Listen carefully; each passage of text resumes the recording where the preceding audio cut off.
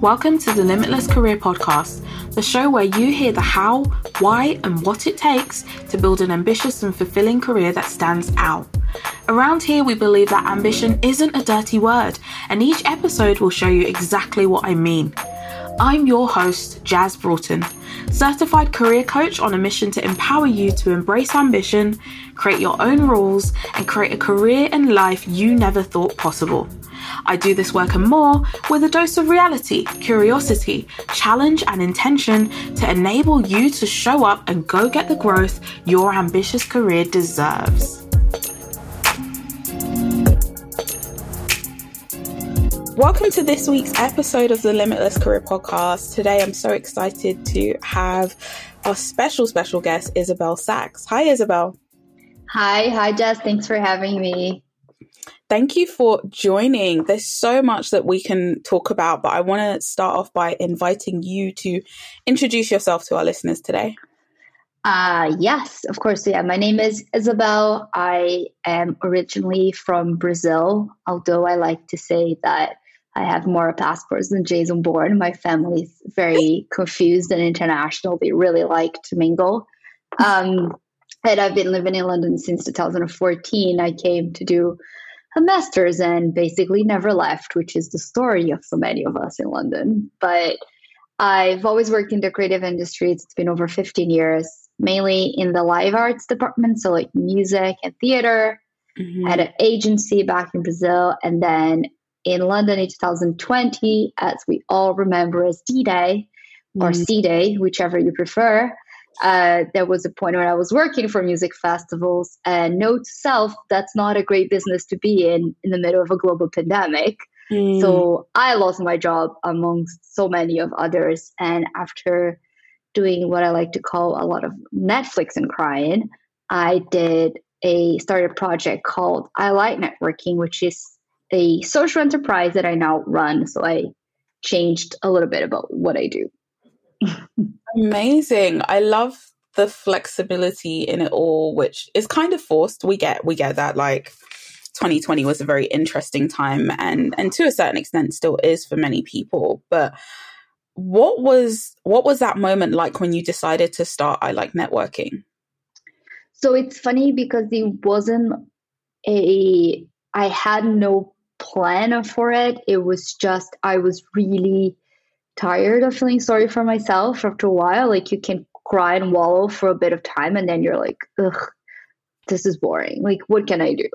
And I was having conversations with people. And then at one point I had a virtual coffee, I think at the time, with a friend who was telling me like, ugh, I literally pay someone to network for me at this time. It's impossible to get anything done without it, but I hate it. It's so difficult. How are we going to do this now?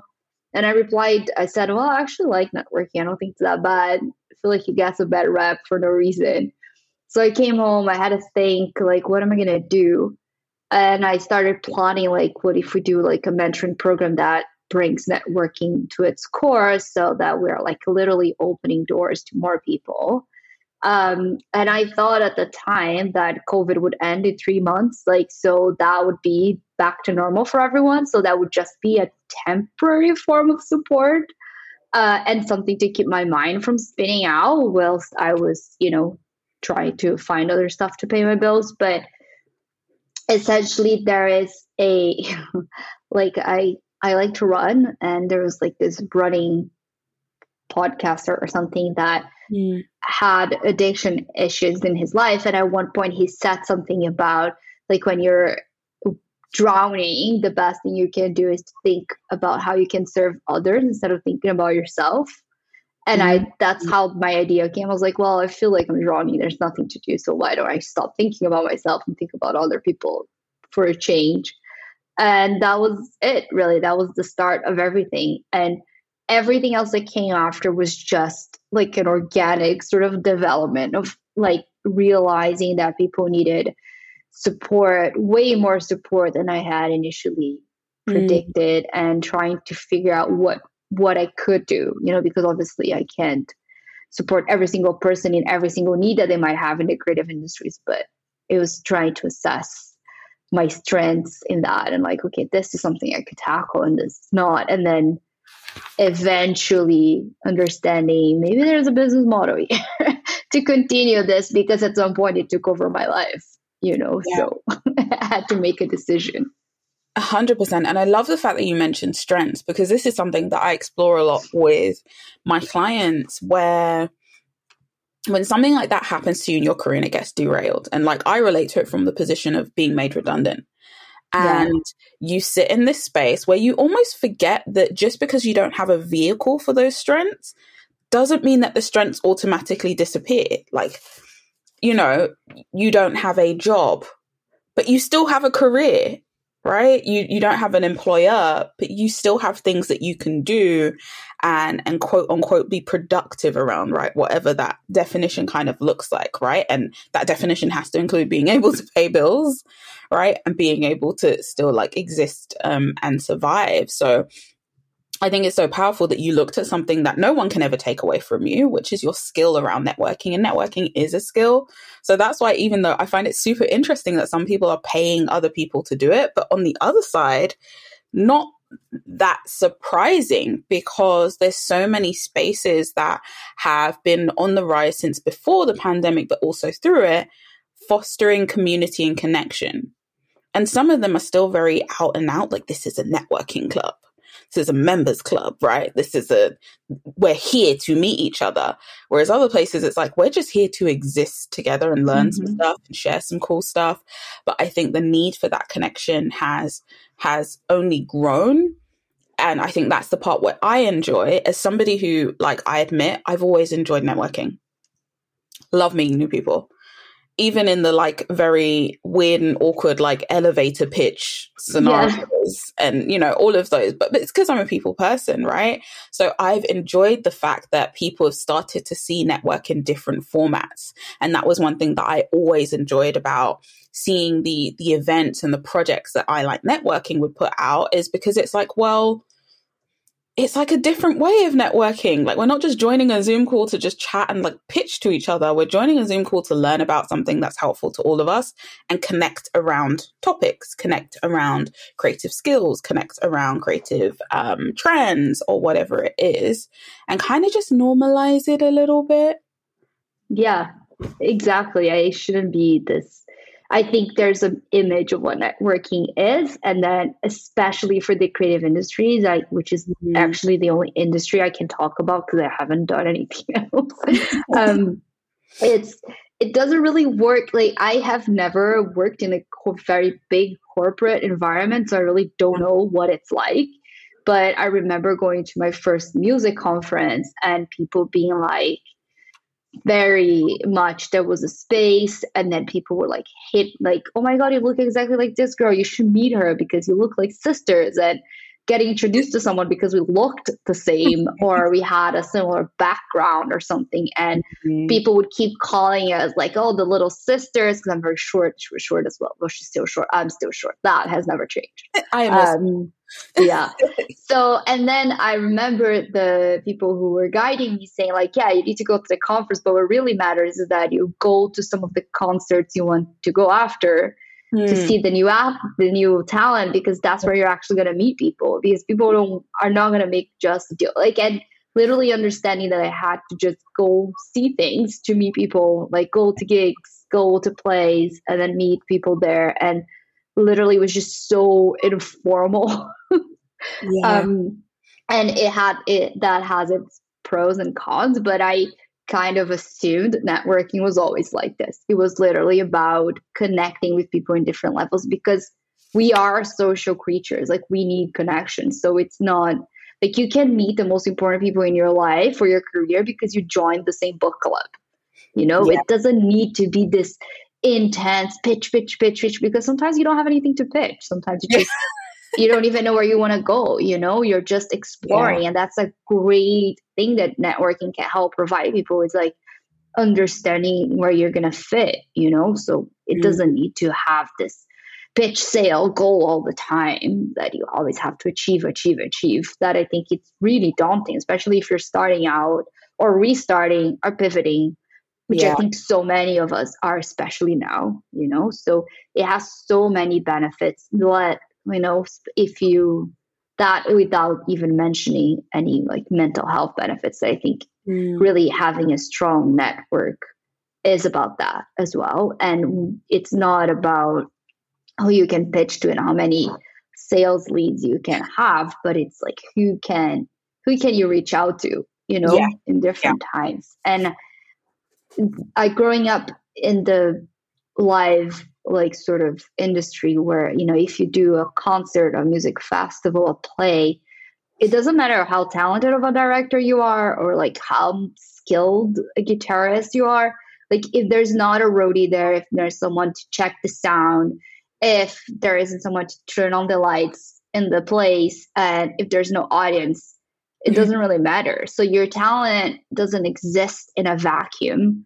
You Mm. always have to work with big teams. So that I think really helps the idea that to be successful in this world in whatever format, but Mm. to, have a nice career, you need to collaborate with others, right? Like that's just essence of it. And like the creative industries does not work in any other way. I think it's really hard. But so I think it was always a good lesson to learn that you're just like, you're a little cog and you're going to be part of a team, even if you work for yourself. So Yeah. you might as well network to find the team you like to work with, like 100%. it's like a positive thing, not this like, It is. It yeah. is. And it doesn't always have to be that sort of stuffy formal way. And, even as you were speaking, some of my closest friends are creative. So they're artists, producers, musicians. And there's always this sort of tension between wanting to just be brilliant and sparkle in the corner. That's what I talk about when I talk about like personal branding, right? Is that you just want to kind of focus on your art, and you want your art to speak for itself and your creative vision to just exude. And it's like, that's not the world that we live in. The world that we live in means that even as an artist, you need to go to other people's shows and have conversations. As much as you want to sit in the back in the corner and just like nurse your drink and feel the vibe, have a chat, have a conversation, because a lot of the times it isn't just about, I'll get the sale or the pitch or they'll agree to collaborate with me then and there. A lot of the time it is what I refer to as word association. It's Mm-hmm. word association. Regardless of what has happened in this conversation, does this person have some words that they can associate me with? So whether it is producer, director, writer, right, or just multidisciplinary, whatever it is that you've described yourself as, do they have that word association so that if they are then going through life and they're having a conversation with somebody else, they're able to go, Isabel, networking, live events. Yeah. I'm not sure if she's exactly what you need, but I know she mentioned something about live events. I know she mentioned something about music, or she mentioned something about theater, or she mentioned something about community, or whatever it is. And that isn't the full-blown pitch. That isn't the full-blown encapsulation of who you are. Like one of the things that I love saying is that, we're not one-dimensional people. So this is not about stifling who you are by a job title or even your current project, right? It's about actually allowing yourself to be a little bit fluid with it, which actually takes off the pressure in the moment of being like, hi, my name is Jazz and I am. Yeah, That's why, exactly. I prefer to kind of go, I'm working on, or I do, or I enjoy, like things that give us space to be more open. So then it feels more like you're talking to a friend rather than like sitting in an interview. Yeah, which is why when you asked to talk about me, I said a few personal things to start, because I've always been Isabel, even before I was Isabel the producer or Isabel the owner of whatever, and Mm. it's very easy to get attached to those labels. I think we all live, I guess, here in a capitalist society where productivity is a must, and we've been drilled that idea that what your professional output equals your Mm. value in this world.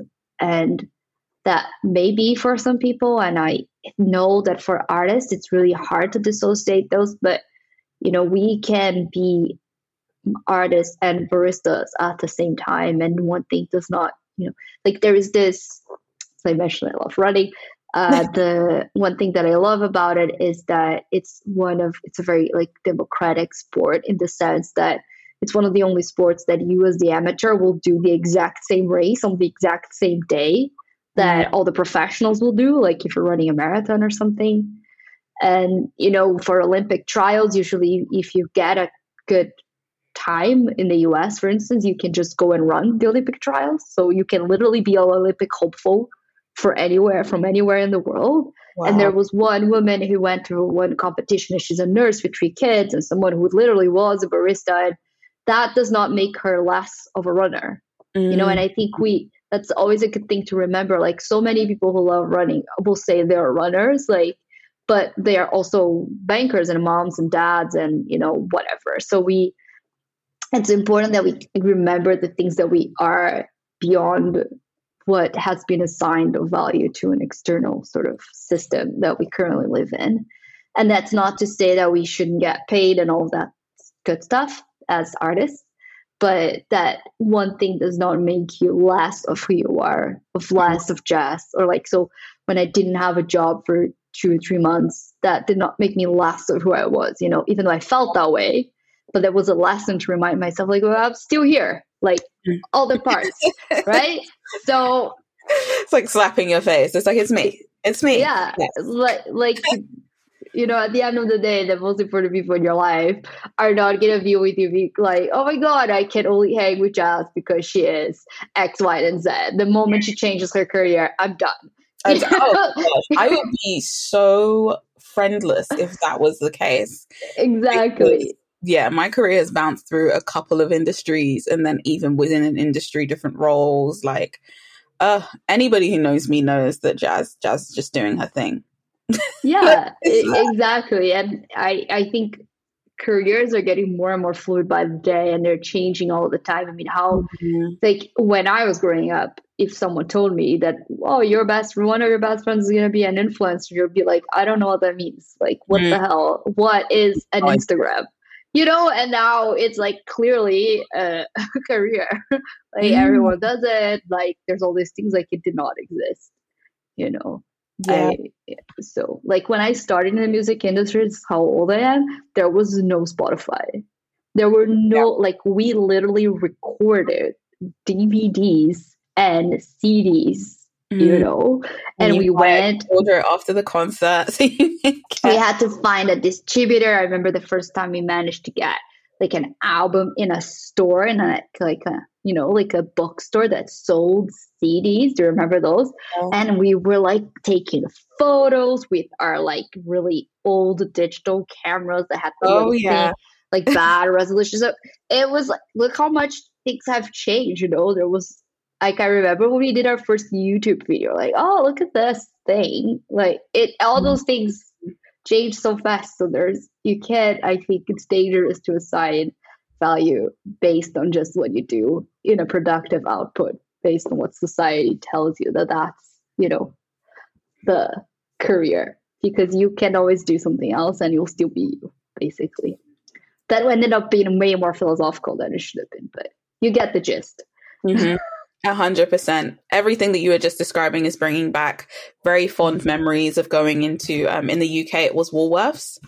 And, the CDs are on the shelf in order of the charts.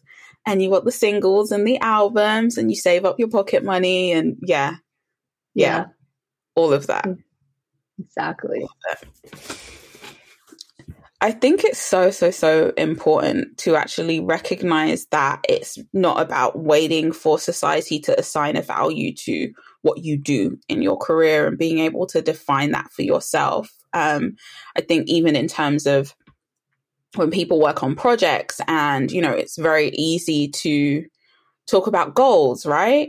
Mm-hmm. But also understanding that actually alongside that goal, there are some other outcomes. I'm a big fan of enriching how we plan things, enriching how we view what is success, and not forgetting that part of the journey, if that makes sense. So if we can stick on the creative wave, but it's if you're an artist, put out an album, you want to do a certain number of sales, but also there might be a goal for you to learn the rollout process, right? To have your first experience in a professional recording studio that's not your bedroom. Like all of those little milestones along the way that are outcomes of you going and striving for this goal, or getting awareness, like bringing awareness of your music to a specific community. And again, that's not necessarily like a number. That's literally just like, oh my gosh, people in this country, like one human in this country on this part of the globe has heard my project. Wow, my music is being played all the way over the equator or whatever it may be. And I think it's so important to do that because it reminds us that the journey is part of the goal. The journey is part of the success. And again, that then builds, again, those strengths, those skills that we talk about that nobody can take away, regardless of how that project done. You now know that you know how to roll out a project. Yeah. And I agree. I think I always say this to people, like you need to set yourself your own key performance indicators because people are different, you know? Some people will really see like financial reward as success. That's fine. You can chase that. Some people want to have a life where they're totally flexible with their time as success. And that might mean that they will have less financial like opportunities than someone who decided to work for an investment banking, for instance. You know, but for them, it's more important to be able to work from Costa Rica one day and Mexico the other or something. I don't know. Non-COVID times, obviously, saying. But, you know, that it really depends on what it's important to you, like what your value system is. You can't just let everyone else dictate that for you because, I mean, then you're going to end up chasing things. Then you're going to get there and you'll be like, now what? Yeah, it's exactly that. Even as you were describing it, it reminded me of a book that I read by Seth Godin called The Practice. And it's almost a book that he's written for creators, if I'm honest. And the whole point of the book, please read it. This is not a spoiler. Well, it could be a spoiler, but ultimately the whole point of the book is that the excellence around like creative output and stuff like that is just about showing up and creating each day, showing up and creating each week. So yes, it could be about like creating a project that does X numbers or having those KPIs, but actually the greatest sort of creative minds cultivate a practice, of creativity. And that's something that I relate to in terms of like writing or in terms of coaching. You know, I coach regardless of whether I have a client. I self-coach myself. I've got friends and we coach each other.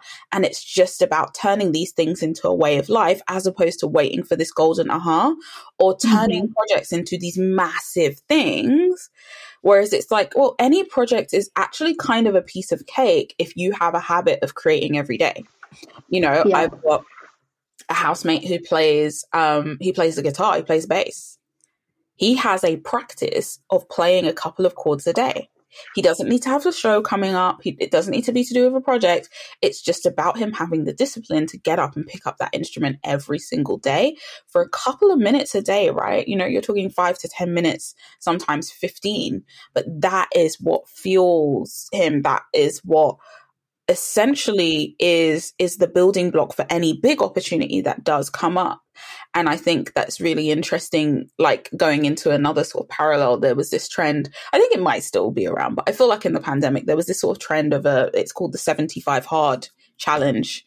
And for 75 days, you basically commit to like exercising twice a day, following a strict diet, not drinking any alcohol, like all of the things that we kind of know are good for ourselves. But you commit to doing like these 4 or 5 things for 75 days, no breaks, right? So you're doing those 2 workouts on a Saturday and a Sunday. There's no sort of cheat day element. And, you know, I was researching it and the person who created it actually put it into a book and everything, and was saying, you know, as much as people are doing this challenge for weight loss or health goals, it's a mental challenge. Like it's a mental challenge to be able to show yourself that you can be consistent in a way of life. Like you can tell your body what to do, which sounds like a very weird thing to say, but it is that. It's like can I do this? And if I do this, even if I do this for 30 days, the emotional high that you must be on to just know that I can discipline myself for 30 days, and not discipline in like I don't know, the childhood way that we think of it, like you've done something wrong, but in terms of like, my power is infinite. My potential is infinite because I am in control of me. Like, regardless of what happens out there, good day, bad day, rain, snow, sunshine, whatever it is, I have been able to commit to myself. So when you lift something like that, you recognize I can commit to my work. I can commit to my art. I can commit to my contract role. I can commit to my social enterprise. I can commit to showing up more consistently as a friend, as a family member, right? It's all the same you that you are able to be intentional about, and nobody can take that away, right? Because it became quite popular in the pandemic because all of these things were things that kind of stayed consistent, right? We still need to eat, so you decide what your diet's going to be. We still need to drink water, you decide what that is. Exercise, okay, if it's indoor, it's still exercise. Yeah. So I find it so interesting. Yeah, and I think the other side of that is that then if you are having to do that, you decide to do something, it might be that something else will fall out of the way, and that will like give you hints of like, okay, this is more important than this, and help you like set some boundaries for yourself, which is something that we all tend to have really hard time doing. I think, I mean, I used to have really hard time setting boundaries. Oh yeah, I used to, especially like around, you know, what you mentioned in terms of like productivity is like a must in society. And there's this sort of element of like, who are you or what are you if you're not doing something with every minute that is given to you? You know, and that's why I quite enjoy the little micro movement towards like productive rest, which kind of just reframes it and says like, what you think is productivity is actually quite toxic many times. Yeah. And rest can probably be a very productive thing for you. Not probably, it is, right? We've known it. Everybody tells us that sleep is important for us. That's like, that's the hard reset version of rest, right? Switch your brain off and sleep. But also, what about just keeping still? What about people watching? Not in a creepy way, people, but I just, you know, like let me illustrate. Some of my favorite coffee shops in London, which is where I live, give me a lovely view of people. So like I like to go to St. Paul's and sit on the benches and just watch people like moving through the city centre, rushing to work or whatever it is. People are just interesting. Again, it's not creepy. I'm not looking anybody up. I'm not feeding them into any sort of algorithm. It's just observing humanity move around me. But like that's rest. Be alone with your thoughts. Exactly. No, that is so important. I also love coffee shops. It's one of my favorite things ever. I also like have people make a lot of fun. This is like, people make fun of me all the time that I need to use a certain number of words a day. And it's funny because I grew up with my mom and my sister, and we all tend to talk a lot. So it's like blah, and we are pretty like high volume of words every day. So during one of the 127 lockdowns that we went through, at one point I was like, I don't want to talk to any of my friends. I don't want to call someone. I want to go to a coffee shop and talk to a stranger and to the barista. Like, I really need to use oh my gosh, barista chats are my favorite. Yes, me too. And I was like, this I don't want to call anyone. I don't want to have a conversation. I want to go talk about random stuff with new people that do not know me. Like, that's my goal.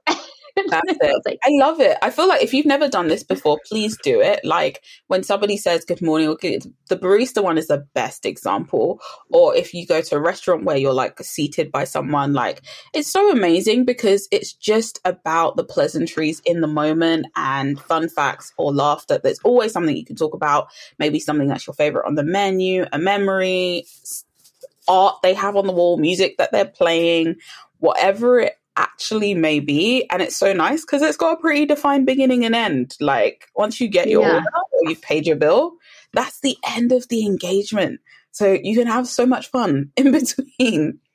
Like I love it. One of my past lives was working in a hotel, and I worked it was an airport hotel. So those small conversations were always really fun because you could always, like, as a staff member, you could always pretty much rely on going like, where are you flying to? Because nobody just stays there for the sake of it. And then you get the stories of like, oh, this is our honeymoon that was postponed, or I'm traveling for business. I'm actually going to be here like every week for the next 6 weeks, flying in and out, or whatever it may be. And you get to talk to people about like what they do and like just what brings them here. Like, what's the life moment that brings you here? And that always used to be like one of my favorite parts. And again, for them, it's a nice pleasantry because they know once they pay the bill, like, unless I'm working the breakfast shift and they see me there, and even then it's like, would you like tea or coffee? Do you want me to order some eggs for you? Like, it's pretty definitive. So it's really nice to be pleasant and just curious in those moments. Curious. Yeah, curious is the key word here, I think. And the idea that you can always learn from other people. Yeah.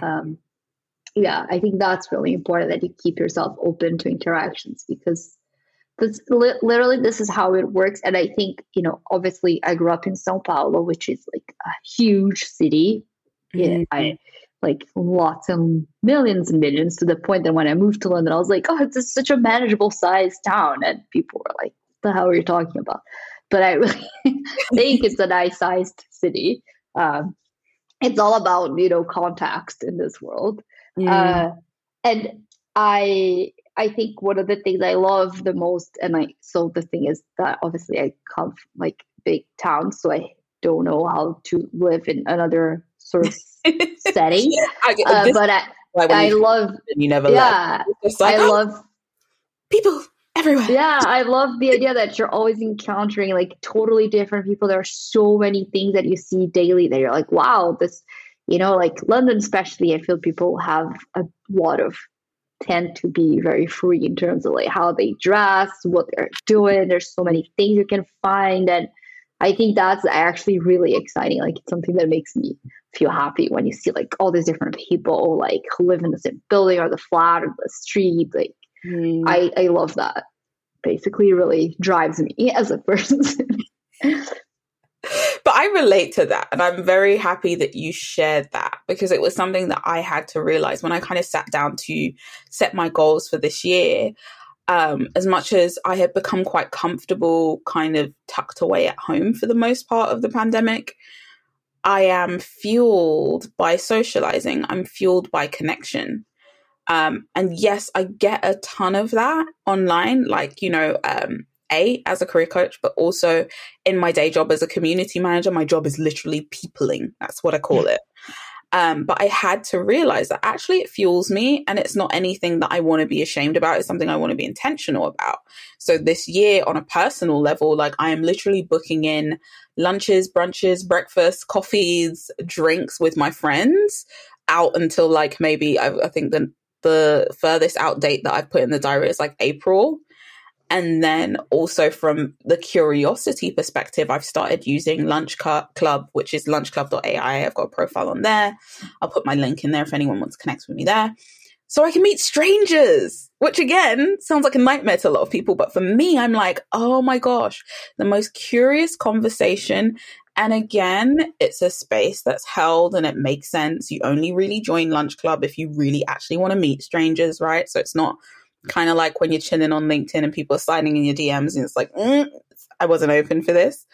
But actually recognizing that has helped me sort of shape it and weave it into my life a little bit more intentionally. It also helps because it means that I don't talk my partner's ear off completely every single day. I have other people to talk to. That is really important, that you have a list of people you can go through with your word, like users of a day. I can do it. I can do it each day. I'm also a fan of a very long voice note, but with like permission. Like, there's a few friends who do the same. So it's not just like, hey, you reach out to me like with a 2-minute voice note and I send you 17 minutes back. It's, Exactly. See where it's at. What is your mission? So I think the overarching mission is to help people build a supportive network in where they can thrive, where they can thrive, their creative careers can thrive. So it's focused on the creative industries, as I mentioned, just because I don't know any other industry. So I'm not going to tell people what to do. That place. Like my network is all in that industry as well. So I didn't feel like it should go differently. And also, it's the only industry I know the issues. And one of the main issues is something I felt personally is that it's not a transparent place to go in. As in, the information to access the creative industries is not readily accessible. The terminology around some of the roles that you'll be doing is not very clear. It can change pretty broadly without no one telling you exactly how it's going to change. It's kind of like a game where no one actually knows the rules really well. Like, it's not very well established unless for a few people who are already gatekeeping it. And I think we're trying to change that so that it can become more diverse at the end, because it's really problematic at the moment. I think other industries have their own issues around diversity and inclusion, but I personally, and that's maybe people are going to think I'm very much expanding the power of the creative industries, but I don't believe, I believe in this, so I'll say, is that we need to see things to be things and to understand that they exist. So, I think artists in all types of artists are the people who are changing the world. People who are on the outskirts, they are the ones changing the ideas and creating real innovation and so on. But there is a problem with everyone who is in a position to share their stuff or to create things, are all the same sort of people. They all look the same and come from the same background. They have kind of the same vision of the world. Because then how is that going to be a creative solution to any of the problems we face? I think the people behind the scenes are as important as the people in front of the scenes. So like the producers, the assistant producers, the roadies, the electricians, the light designers, the account managers, the journalists and the editors, they all need to be representative of the society we live in, not just the one section of a society. Because that will create better products for everyone. That will change what magazines look like. That would change what the internet's like. It would change what tech products are developed. It's going to change everything. So it does have a massive impact in our society as a whole. I think the biggest impact, it's really hard to think about history without thinking, you study history and then you immediately imagine someone's painting or someone's music or, someone's fashion at the time. All of those things are the things that makes us remember a time and a period and understand what actually went down. It's not just the facts. You don't actually understand everything by facts, right? We need stories and we need those narratives. And if all the narratives are the same, then what sort of history do we have, and what sort of future do we have? So I think it's actually one of the most important industries in the world. It's just really undervalued because people just assume that creative is fun and it's a joke, and they don't really understand the work that goes into any of it, of the crafts, and that it's not necessarily rewarded in the same way. You can't just, some people can just sit down and write 10 songs a day. Some people need 20 years to write, a book or a musical or whatever. And then some people will be working behind the scenes to make that all happen. And it's important that those people are also diverse because they will bring new visions to everything. And that changes things. I really think it does. It changes how people feel seen or not seen.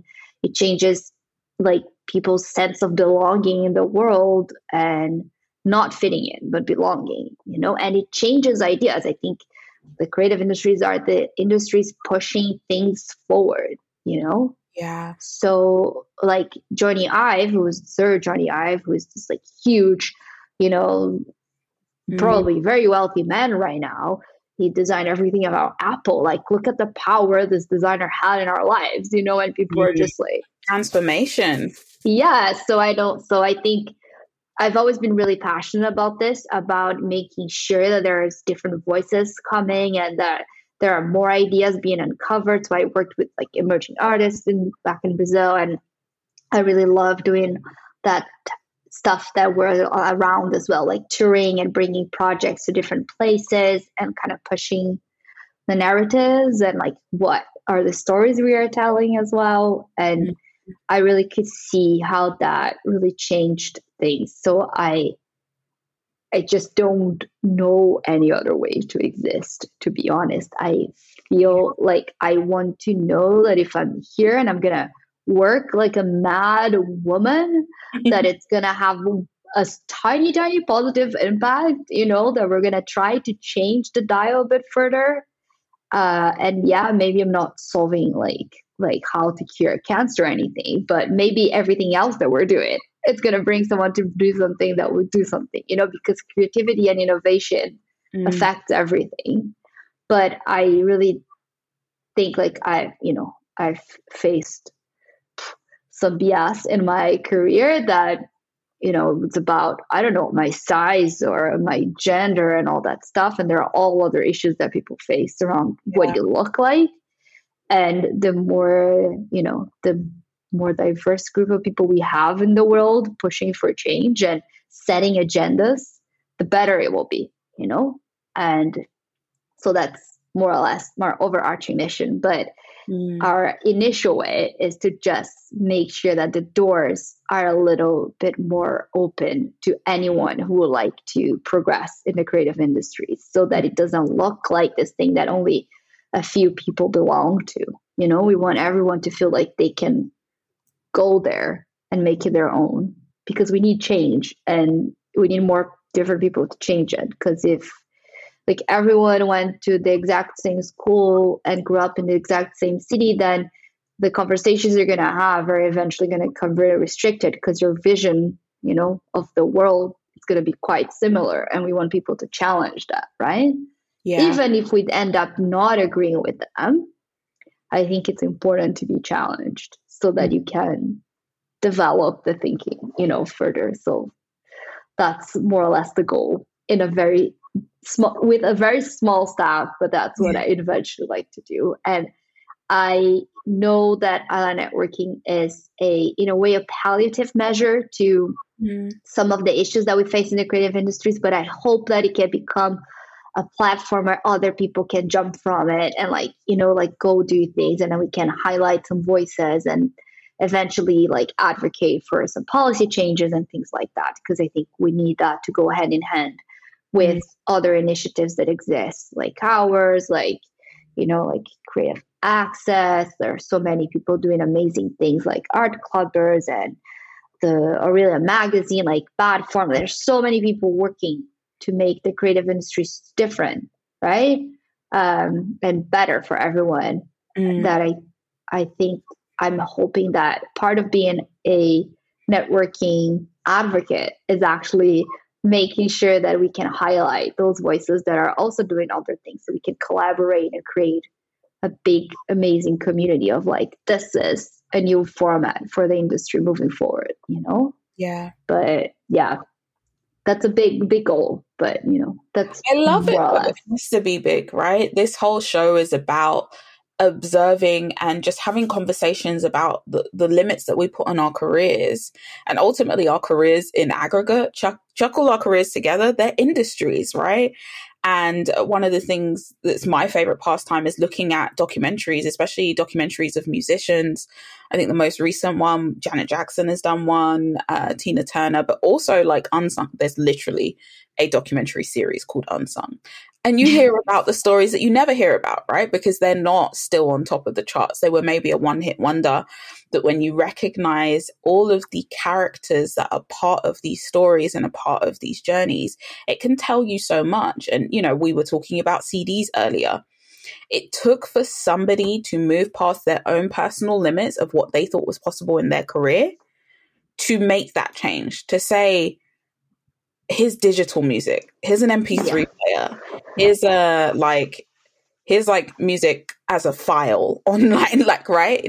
Here's all of these things for somebody to say, right, I'm not going to be limited by what we're already doing in the industry or in the discipline or even in my company. I'm going to create something new and I'm going to innovate. And that takes a lot, and that's one thing why I was so excited for us to have this conversation today, because even networking can become a limit. There's people who limit the potential of how far their art and their creativity and their skills and their gifts and passions can go simply because they aren't connecting with anyone. They've made themselves an island. And there's so many different reasons why people feel uncomfortable with networking or ill-equipped, right? Because that's a part as well. When I think about my education, I only got taught how to network because I observed my dad do it and we had conversations about it. My dad's an entrepreneur, right? So he had to learn it from that perspective and pass that knowledge down. In my formal education, networking was only brought up in university. And again, that's a place of privilege. Not everyone goes to university and not everyone's university has that resource and things like that. So it's about creating spaces for us to upskill in these areas so that meeting someone, collaborating with someone doesn't become the reason, or not being able to do those things doesn't become the reason that you don't hit your mission. So I loved hearing you share your mission, no matter how big it may feel, because you don't walk that path alone. There are people on the journey with you, whether it's in the team, whether it's people like me that's like, that's amazing, I'm going to reshare it. I'm going to sit down and have a chat, right? We don't walk this journey alone, and there's so many different pieces to the story. So thank you for sharing. Yeah, and I think we also need to I think one thing I try to do is stay flexible with myself and question myself on does this still serve me? Is this why I'm doing it? Because and just understanding what your thing is, because we're all really different. We're wired differently. So people will be driven by different things. And I don't necessarily want to convince people that they need to be driven the same way as I am for these exact same things. But I think it's good to have a little bit of some clarity on why you're doing things, even if you know that how small your place is. Just have a direction. But I agree that we, at the end, brands, we are like, oh, brands are so powerful. Brands don't actually exist in the real world. They're like a fabrication, and there's a lot of people working to make a brand exist. Yeah. It's a bunch of people. Organizations are just made up of a lot of other people, which is why networking is important, because it's literally about your capacity to connect with others in different levels. And, there's 100 people when I was a music manager or the producer that did the exact same thing as I did. Some people decided to work with me because of me, not because just necessarily if you put me on a scale with other people, there were other people that could do the exact same thing, right? So you need to remember who you are, what your deal is, and how you make people think. And I think, it's really important to learn that you have to work with others in life, because it's going to be very hard otherwise. I think for you, no matter how brilliant you are, it's going to be difficult. 100%. Thank you so much. Just before we close off, where can people connect with you and follow your journey? So our company is called I Like Networking. Our biggest platform is on Instagram. So at I Like Networking, we have a newsletter, and we do a series. We have a membership, we have events. We share a bunch of digital resources as well. So if anyone needs help accessing the creative industries, we have all sorts of things that we share for free, from creative opportunities roundups, jobs roundups, resources for all sorts of people. And we also run workshops, career development programs, bespoke mentoring. So you can reach out to us. Everything is on alliednetworking.uk. Very easy. And if anyone wants to connect with me on LinkedIn, my name is Isabel Sachs, as I said. So come say hi. Don't ask to pick my brains, because that is the most horrifying sentence of all time. But can you imagine? I always say this to people in networking workshops. Close your eyes. Imagine your brain half open and people literally picking at it. It makes me itch just thinking about it. And why would we do that to someone? That sounds horrible. Don't start that way, please.